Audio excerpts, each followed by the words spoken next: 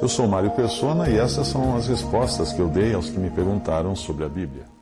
A sua dúvida é se teria algum problema você levar flores ao túmulo de seu pai no Dia dos Pais. Bom, não existe na Bíblia nenhum mandamento a respeito de se visitar ou enfeitar túmulos de pessoas que morreram. Mas existe um belo precedente na atitude dos que ungiram o corpo de Jesus com cremes aromáticos antes, no momento da morte e depois da morte, depois do sepultamento, e nos 3 casos tendo sempre em vista o seu sepultamento. A Bíblia não fala de flores no sepultamento, mas talvez estas tenham seguido o costume dos ungüentos aromáticos que visavam prevalecer sobre o odor do corpo. Antes de Cristo morrer, Maria, tomando um arratel de unguento de nardo puro de muito preço, ungiu os pés de Jesus e enxugou-lhes os pés com seus cabelos, e encheu-se a casa do cheiro do unguento.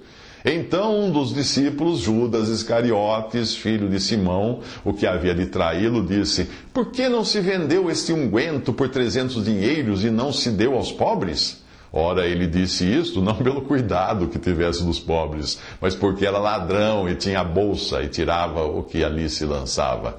Disse, pois, Jesus: "Deixai-a. Para o dia da minha sepultura guardou isto. Porque os pobres sempre o tendes convosco, mas a mim nem sempre me tendes." João 12, de 3 a 8. Aí, na morte de Jesus, José de Arimateia, o que era discípulo de Jesus, mas oculto por medo dos judeus, rogou a Pilatos que lhe permitisse tirar o corpo de Jesus. E Pilatos lhe permitiu, então foi e tirou o corpo de Jesus. E foi também Nicodemos, aquele que anteriormente se dirigira de noite a Jesus, levando quase 100 arratéis de um composto de mirra e aloés. Tomaram, pois, o corpo de Jesus e o envolveram em lençóis, com as especiarias, como os judeus costumam fazer na preparação para o sepulcro, em João 19, versículo 38. Depois nós temos o terceiro caso, que é após o sepultamento, a morte e sepultamento de Cristo. Passado o sábado, Maria Madalena e Maria, mãe de Tiago, e Salomé compraram aromas para irem ungí-lo. E no primeiro dia da semana, muito de madrugada, foram elas ao sepulcro, levando as especiarias que tinham preparado e algumas outras com elas. Isso está em Marcos 16, versículo 1 e Lucas 24, versículo 1. A mente espiritual certamente irá reconhecer nessa atitude a reverência que se deve aos mortos, aos sepultados, mesmo quando nós sabemos que o seu espírito já não está ali, e sim apenas o corpo, como um invólucro vazio. Mas seria o corpo menos importante por estar morto? Eu creio que não. É um engano pensar que na ressurreição nós iremos receber um novo corpo. Não, não será assim, não.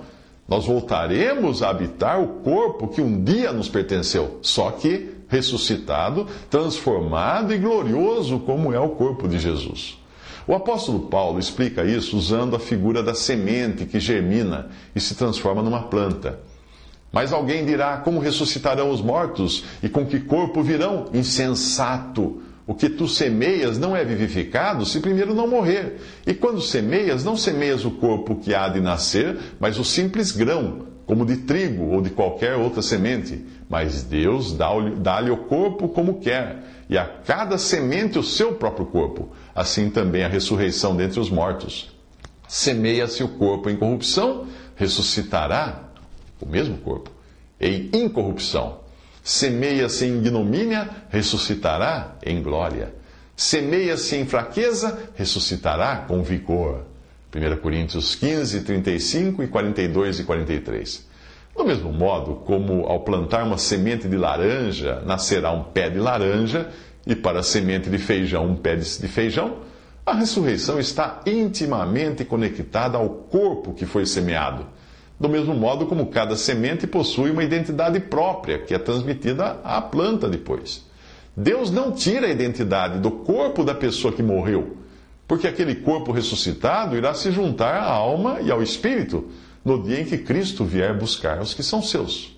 Quando Estevão morreu, a passagem em Atos 8:2 diz que o que sepultaram foi Estevão, e não meramente o seu corpo. Veja só a passagem. E uns homens piedosos sepultaram a Estevão.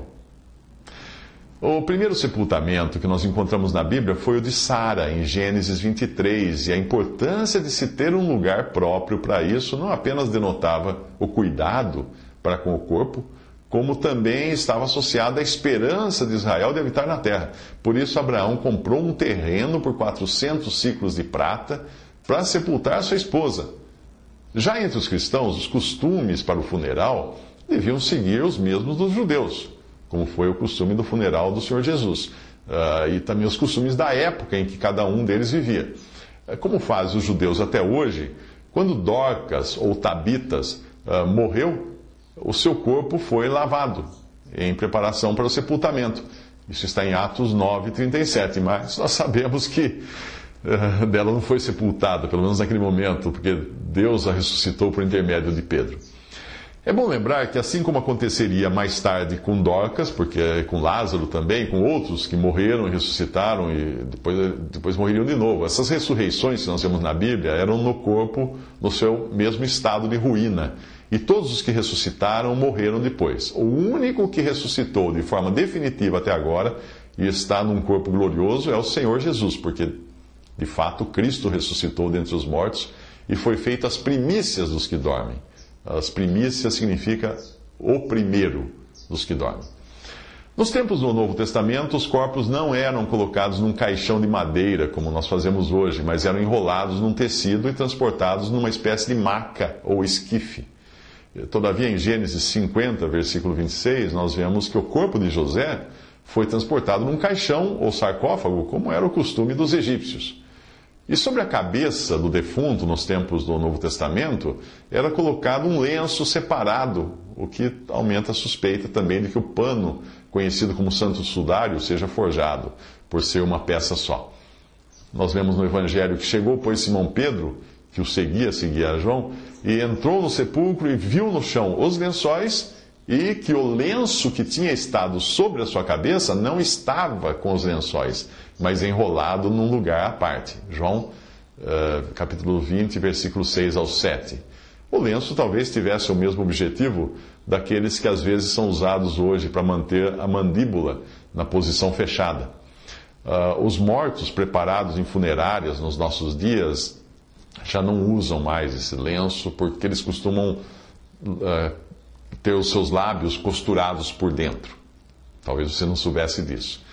Os judeus não cremavam os corpos, ou porque aquilo era um costume pagão, ou por aparecer nas Escrituras a cremação, o cremar o corpo, como figura de juízo ou de castigo de pessoas ímpias, que depois de serem apedrejadas, que era a forma de execução determinada pela lei mosaica, tinham seus corpos queimados. Você vai ver exemplos disso em Levíticos 20, versículo 14, e também em Josué, capítulo 7, versículo 25. Alguém poderia não entender todo esse cuidado com o sepultamento e usar a passagem de Mateus 8, 21 a 22, para considerar que a prática de sepultar um morto seria de pouca importância, porque ali diz o seguinte: e outro de seus discípulos lhe disse: Senhor, permite-me ir primeiro sepultar meu pai. Jesus, porém, respondeu-lhe: segue-me e deixa os mortos sepultar os seus próprios mortos. Acontece que o contexto aí não tem nada a ver com o modo de sepultamento ou com o ato de sepultar, mas sim com o serviço daqueles que se propõem a seguir Jesus, os quais não devem ter outra prioridade. E também sinaliza que existe um trabalho que somente aqueles que têm vida em Cristo podem fazer, enquanto outros trabalhos os mortos espiritualmente poderiam fazer. Existem cristãos que nem mesmo comparecem a um funeral se a pessoa que morreu não for um crente da sua denominação ou genericamente um crente protestante. Eu não sei hoje, mas no passado acho que os católicos também agiam da mesma forma com judeus e com pagãos, porque até mesmo os cemitérios eram separados. A questão é, quem, além de Deus, pode garantir que a pessoa morreu na incredulidade? Quem não escutou o diálogo entre Jesus e o malfeitor na cruz, que estava ao lado dele, deve ter achado que aquele homem morreu perdido. Mas nós sabemos que não. Nos últimos momentos da sua vida aqui na terra, ele teve um diálogo com Jesus e teve garantida a sua entrada no paraíso. E não são poucos hoje os que têm esse diálogo com Jesus nos últimos suspiros da sua vida. E nós vamos encontrá-los também no céu, porque eles creram em Cristo. Não porque foram membros de alguma igreja evangélica ou católica, ou fizeram isso, praticaram aquilo. É claro que aqueles que não conhecem a graça de Deus e nem o Deus de graça, eles vão argumentar que fulano nunca foi a uma igreja, nunca leu a Bíblia, nunca fez uma oração, nunca fez isso, nunca fez aquilo. Mas se ele creu em Cristo como Salvador, ele fez a única coisa que é necessária para a salvação. Tudo o que eu disse aqui foi para concluir que um ato singelo de respeito e afeição para com a pessoa que morreu não tem qualquer conotação que fuja às Escrituras. Foi com um sentimento assim que aquelas mulheres levaram ungüentos ao sepulcro de Jesus, ou nós levamos flores, como é costume nos nossos dias.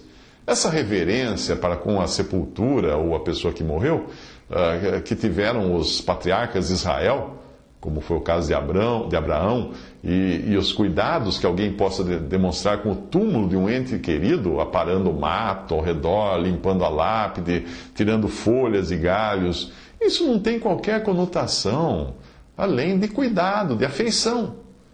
É claro que você estaria agindo errado se acendesse velas para a pessoa que morreu, já que a vela, além de simbolizar um sacrifício que se consome, ela também é usada como forma de alumiar o caminho do morto. Também não faria sentido você celebrar um ritual ou missa no 7º dia. Essa missa geralmente é baseada na crença de que irá ajudar a pessoa a livrar-se de alguma pena no purgatório. Nós sabemos que aquele que morreu em Cristo e que creu em Cristo já teve todos os seus pecados purgados e perdoados graças ao sacrifício de Cristo, e tampouco precisa de vela para iluminar o seu caminho.